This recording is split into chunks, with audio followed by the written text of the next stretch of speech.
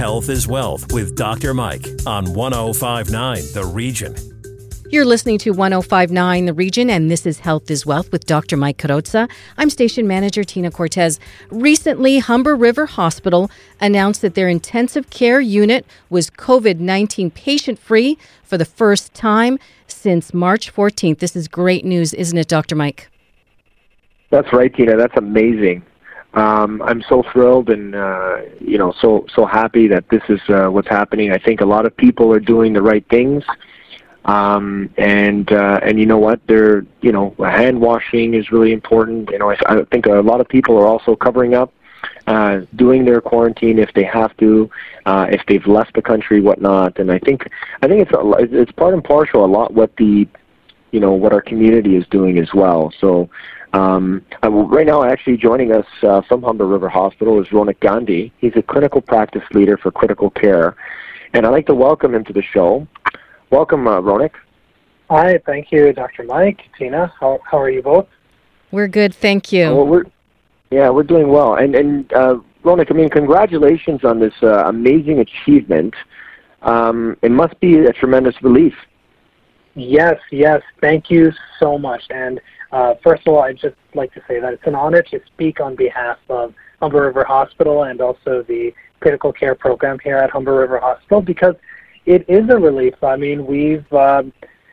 We've been down in the trenches, and it's been a lot of hard work, a lot of diligence, a lot of change and revision, and to have, especially in our ICU, a staff of nearly 200 nurses and also allied health team members such as physio, dietitians, social workers, all key members of our team, and the physician groups. It's a lot of people that need to make changes to what they're used to, and we've been challenged, but we're very, very happy to now come out of it in one way together. That's fantastic. Could you describe for us your role as the clinical practice leader for critical care? What exactly does that involve? Yeah, sure. So I like to think of myself almost as like the bridge between practice and where guidelines are, right? So as a clinical practice leader, part of my work is to work with the staff and also engage with the leadership team as well, such as the unit managers, directors, and et cetera, to kind of inform the practice and kind of bring more rigor to the practice at the front line. And it's all about kind of aligning practice with policies and evidence-based guidelines. And I think that during COVID, myself as a clinical practice leader in the critical care unit, as well as my peers around the hospital in their respective units, really did have to push hard to kind of resonate with the staff and kind of make sense of this whole thing, which was so ambiguous from the beginning. Can you tell us what it was like inside the hospital for your 200 or so colleagues at the height of this pandemic? It was stressful. It was stressful because there was a lot of worry. There were a lot of personal sacrifices that individuals were making in their personal life as well to keep themselves safe, to keep the people around them safe as well. And with it too, came a lot of stress in just being here and doing a job or doing the work that they're so used to doing and that they have experience doing. It became one of those things where everyone was thinking twice before giving a medication, thinking twice before stepping foot in a certain room. And, to a certain degree, we needed everyone to think twice, especially right now, to kind of do that point-of-care risk assessment to say, hey, am I safe? Am I safely going into this? And when that safety, that individual safety becomes a little bit challenged or doubted, that brings a lot of stress. And that's one of the things that we're really proud of as well coming out of this now is our ability to work with our staff and the staff to work with us as the leadership team here to have open conversations, to reach out to the different experts and inform our decision making. And we are so proud that there has been no nosocomial spread from patient to staff within our ICU. in spite of so many patients that have come through our way. And first of all, I mean, I'd like to just obviously not only congratulate you, but really just take my hat off and applaud the entire staff, doctors, nurses, physiotherapists, dietitians, your entire team, even yourself, and every single member, volunteer at the Humber River Hospital and all the hospitals basically across this country. I'd like to just tip my hat and say, you know what, if it wasn't for you people, you know, to save the lives and be right there in the forefront, because, you know, it's very challenging to say, you know, hey, let's get right in this. And you said it right at the beginning. You said, you know what, Ronak, you said, hey, we've been in the trenches, and you ain't kidding. I mean, this is a very different kind of war, but it is definitely a war, and a war that's actually taking lives. And thanks to you guys and your team and all the hospitals around the country. But, you know, the first-line workers especially, I mean, we just, you know, we're so grateful, and we can't thank you enough. And I think I'm speaking for not only our listeners, but our entire community as well. So I just wanted to tip the hat to that, Ronak. Thank you. Thank you. Very much appreciate it. And, you know, it just brings me to, you know, ask the question, how are your healthcare colleagues? How are they keeping? Because, you know, I see some of these people in practice, and I've you know, we do a lot of telemedicine, and it's like, and I know some of these frontline workers where they barely want to just hug their own children when they come home after a hard shift because they don't know who they come in contact with, and some of them have little ones and loved ones and family members that they actually can't associate with. And I know what that's like. You know, when I open my practice doors, and my family, there's a lot of my family members personally that know that I have to open my practice doors, and because, you know, we have to help patients, we have to get back. There's a lot of people that didn't want me over their house, and it's understood, and understandably so. So, I mean, how are your healthcare colleagues? How's your teammates? Like, how are things keeping with them on their personal level? That's a great question. That's a great question. Actually, to be honest with you, I haven't seen some of my friends personally in months, you know, since before March. And it's one of those things that I think for myself and perhaps some others as well, maybe we take it for granted, you know, seeing somebody or going out of our way to, you know, keep in touch. And all this really kind of brings all that into the forefront of how extremely delicate it is and how quickly things can change. We did notice that amongst our staff here as well, where they were making sacrifices, and these were extremely challenging times, to a point where the sacrifices that they were making, and that some of the healthcare workers, not only at Humber River Hospital and the ICU here, but across the board, have made to keep their families safe, to keep their loved ones safe at home, is really commendable and very brave of them. But at the same time, it does affect them because there's affection. There's a kind of, it's like a magnet, right? You're just drawn to the people that you've connected with, and you're hoping that you don't get them ill. So there's a lot of that feeling that our staff did go through.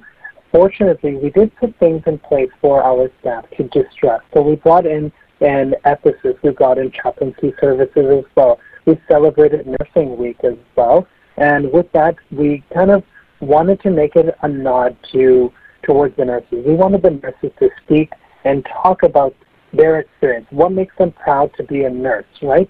So the sacrifices that they have unfortunately had to make, some of them, in light of the greater good, it's reminding them for what the value is, and to the value of being a critical care nurse was something that, you know, through all of our different initiatives, so something that kind of resonated and was a reminder for the staff as well as to why we're doing this. You know, the job in itself is extremely important. There have been so many patients that have come out the other end successfully, and there have been a lot that haven't, unfortunately.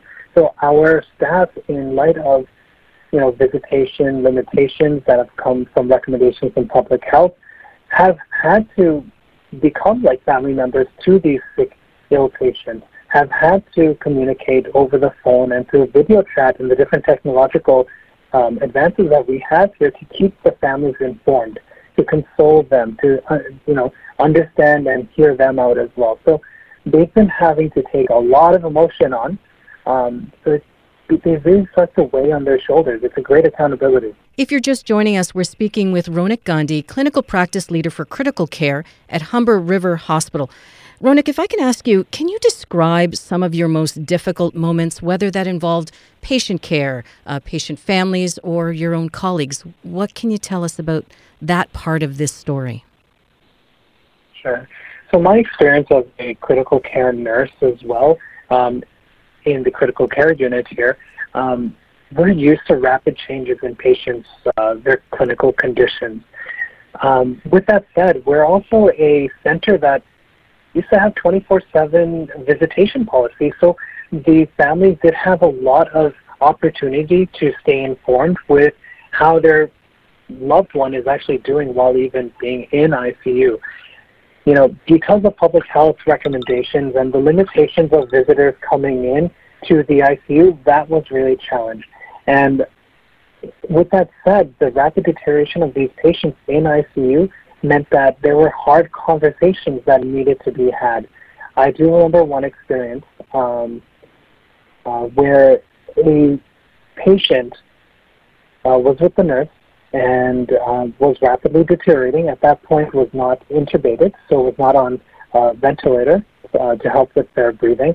But that was the next step, and that was the recommendation from the physician. So that patient took their cell phone and called their loved one and told them that, so this is what's happening. I'm going to have a breathing tube put down, and, I just want to tell you that I love you if I don't have the chance to. And that really hit home, because after that, the physician did speak with the family member as well, and it was extremely sad to know that the family member also had some limitations in which they were not safe enough to come into the hospital at the time. But in that case, my heart went out to the patient. My heart went out to that situation. The nurses held the hand of that patient, continued to talk with them as well, and even put up, later we got some things in the mail, like home photos and such, that were put up inside the patient's room as well.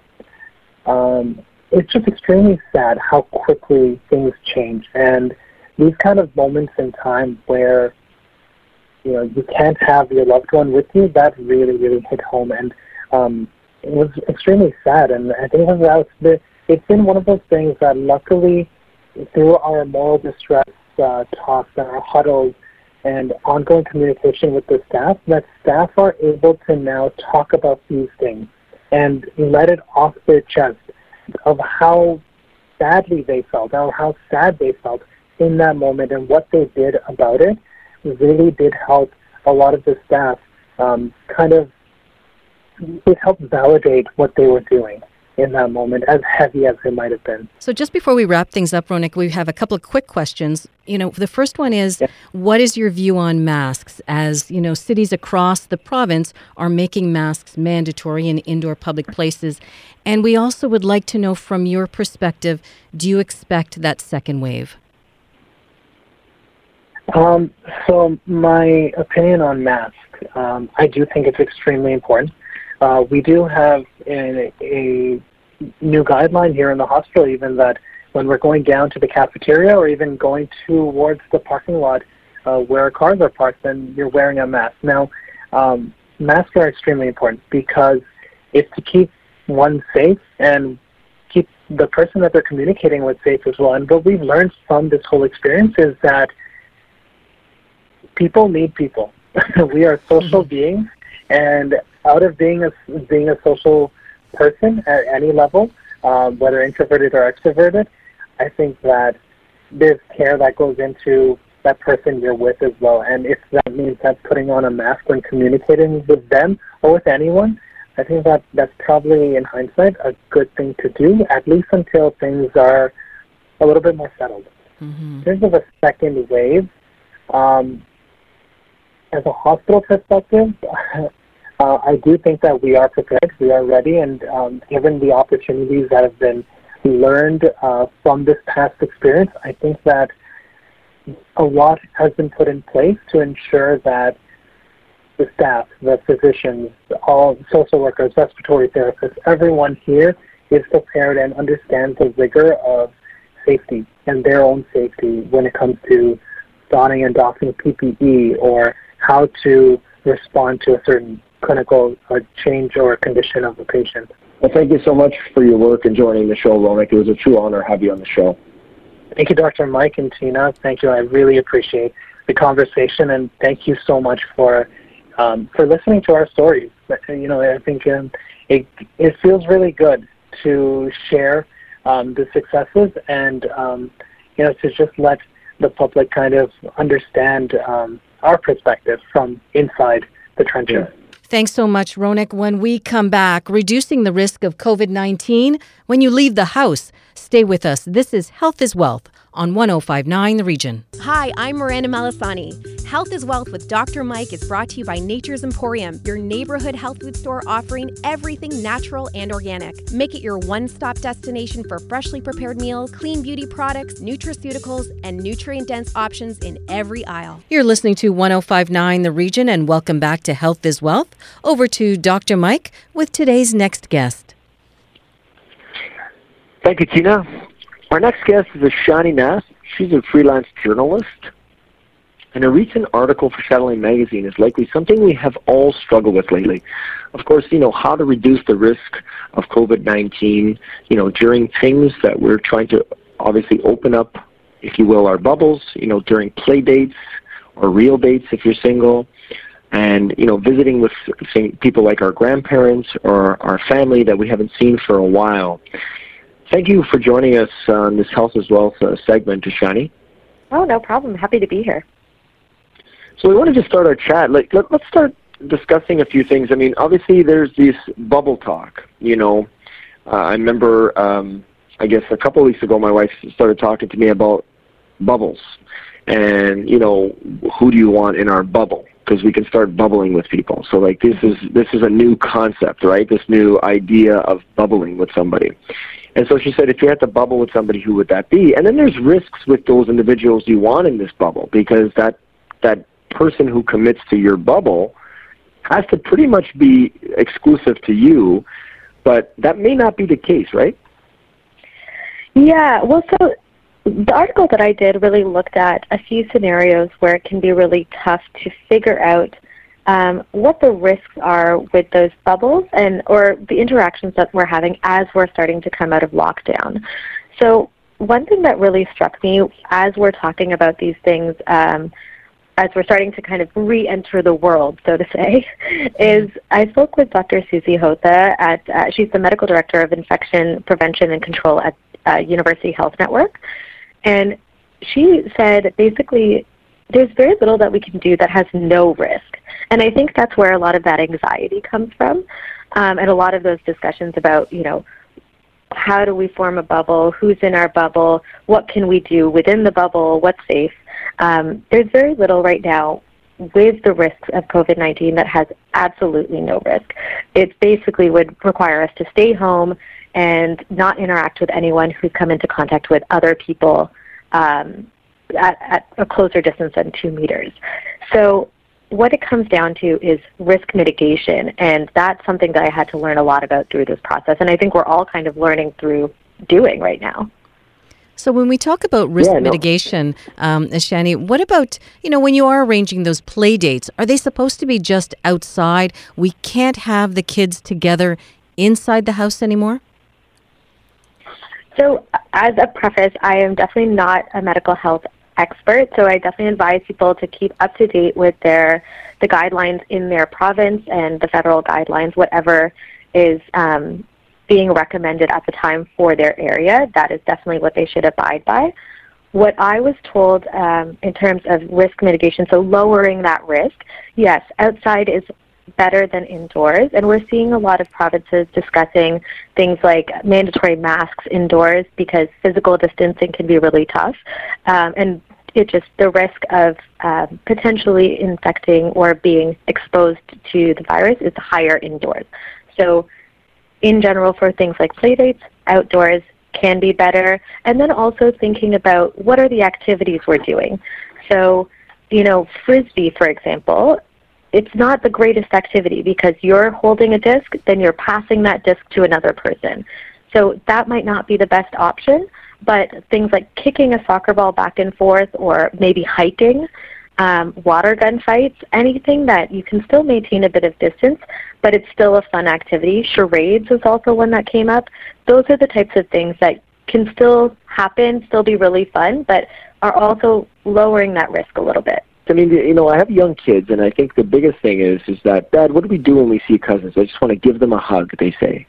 Mm-hmm. And we got together for the first time, and it's been literally months. Was this past weekend, and we got together with our family and our extended family that we haven't seen in a while. And so, we were outside, like you mentioned, and we really just didn't play any sports, but we just sat down and just enjoyed one another's company. But of course, there's something about that human interaction that, even though you're right there with somebody, even maybe you haven't seen your mother in a long time or your grandparents, there's just something about just wanting to give that individual a hug. And of course, that's something that, we have to all be careful. But it's still that human interaction that all of us are longing. And it's unfortunate, really it is. For me, as soon as I established who was going to be inside my bubble, which was primarily my dad, because we both live alone, when it came to assuming that risk, we just, because we were going to be in each other's bubbles, we just hugged. And I don't know that that's the recommended approach. I know some people who, prior to seeing if they're going to hug somebody or if they're going to introduce someone into their bubble, they quarantine for 14 days just to make extra sure. In terms of the masks reducing actual transmission, if you're being that physically close, I actually don't know the science around that, whether it's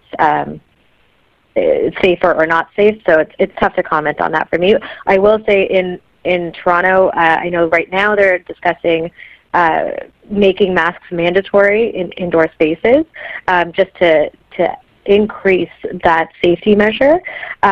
So, you know what, I think it's one of those things. It comes down to looking at the regulations, looking what's possible for you, and looking for the circumstances in which you've been living. Like, have you been interacting with a lot of people? Are you a healthcare worker? Are you living on your own? These are all factors that can increase or decrease your risk. Now, what about in terms of those real dates and then visits to family members, whether it's grandparents or parents? What did your interview suggest in those scenarios? Yeah, so these are quite complicated scenarios, especially with dating, because if you were dating someone prior to COVID and you weren't living with them, you all of a sudden had to have some pretty serious conversations. So I spoke with a couple in Toronto who they had been kind of casually dating since November. And as soon as the pandemic hit, I think like a lot of us, they immediately separated. And after a couple of weeks, they realized, this isn't sustainable. We need to make a decision here. So it forced them to have a conversation about exclusivity. So, not dating other people.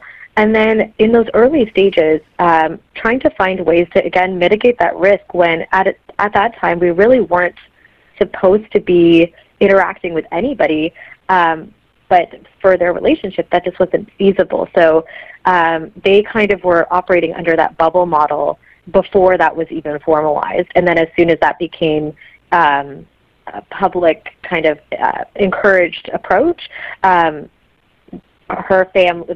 girl's family and her boyfriend are now all in a bubble together.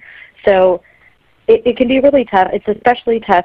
Dr. Hota mentioned that she feels particularly sympathetic towards people who are dating but not necessarily seeing someone seriously yet, because it just adds this new complicated factor of, okay, we're seeing each other, we're talking, but before we even kiss or hug, we have to decide whether or not we're willing to accept that risk. It's tough because there's no easy answers here. There's no, groundbreaking new findings on what they can do. It's really just wrapping your mind around whether you're okay with that. So I think it's really complicating things like dating. When it comes to seeing elderly parents, particularly those, who are maybe just living at home, they're not in a care facility, but they are in that risk group, so 65 plus. Things like wearing a mask can be particularly important, seeing people from a bit of a distance. So I spoke with one family in Vancouver who, because the grandparents are, in their upper 80s, 90s kind of age bracket, they waited a really long time to even see them outside, and even then they would be wearing masks or, maintaining even more than 2 meter distance. Dr. Hota had mentioned, if you're going to go inside and people are a bit higher risk, try and keep the windows open, keep ventilation good, wear masks if you can, have the elderly person wear a mask if they can tolerate it. Frequent hand washing, wiping surfaces, these are all good practices. They're pretty basic, but these are things that can be applied to all situations to just try and reduce the risk as much as possible. Well, you know what? I loved the article, and I just would like all our listeners to probably read it because you did a lot of research on it, and I think it's great. Where can our listeners, if they want to read the full article or connect with you, where can they do that? Thank you so much. And they can read the full article on Chatelaine.com. We're doing tons of stuff on COVID-19 and those frequently asked questions, those challenges that we're all facing. So definitely encourage everyone to check out Chatelaine.com. And for me personally, people can follow along with my work on Twitter, and I'm just at Ishani Nath. That's terrific. Thank you so much. And Dr. Mike, just before we wrap up the show, if our listeners want to connect with you or want more information about Apple Med, where can they find you? Well, they can reach us at 3560 Rutherford Road here in Woodbridge, Ontario. We're a full-function clinic where we get you from your rehabilitation. Obviously, a lot of people have been home during this COVID, so we're happy to say that our full rehabilitation clinic, including our chiropractic services and our physiotherapist service and our massage therapy, are up and running, including myself as a naturopathic doctor. We're here to help all of our patients, of course, come out of these, this COVID-19, and hopefully we can try to come out on top. They can reach us at 905-417-4000. AppleMed.ca is our website, and see our various practitioners. Or they can check us out on Instagram at AppleMed Clinic and see our various YouTube channels as well for shows like this that are educational. That's our show for this week. Previous episodes of Health is Wealth on 1059theregion.com. Thanks for listening. Looking for a one-stop shop to eat well and live better? Nature's Emporium has it all. 100% certified organic produce and fresh meals made daily. Visit Giuseppe's Juice Bar and Bistro and shop every aisle for nutrient-dense, allergy-friendly groceries to eco-conscious options. We offer clean cosmetics, and we have York Region's biggest selection of nutraceuticals. Most importantly, we have a team of health professionals in all 4 locations to help you on the road to good health. For more information, visit naturesemporium.com.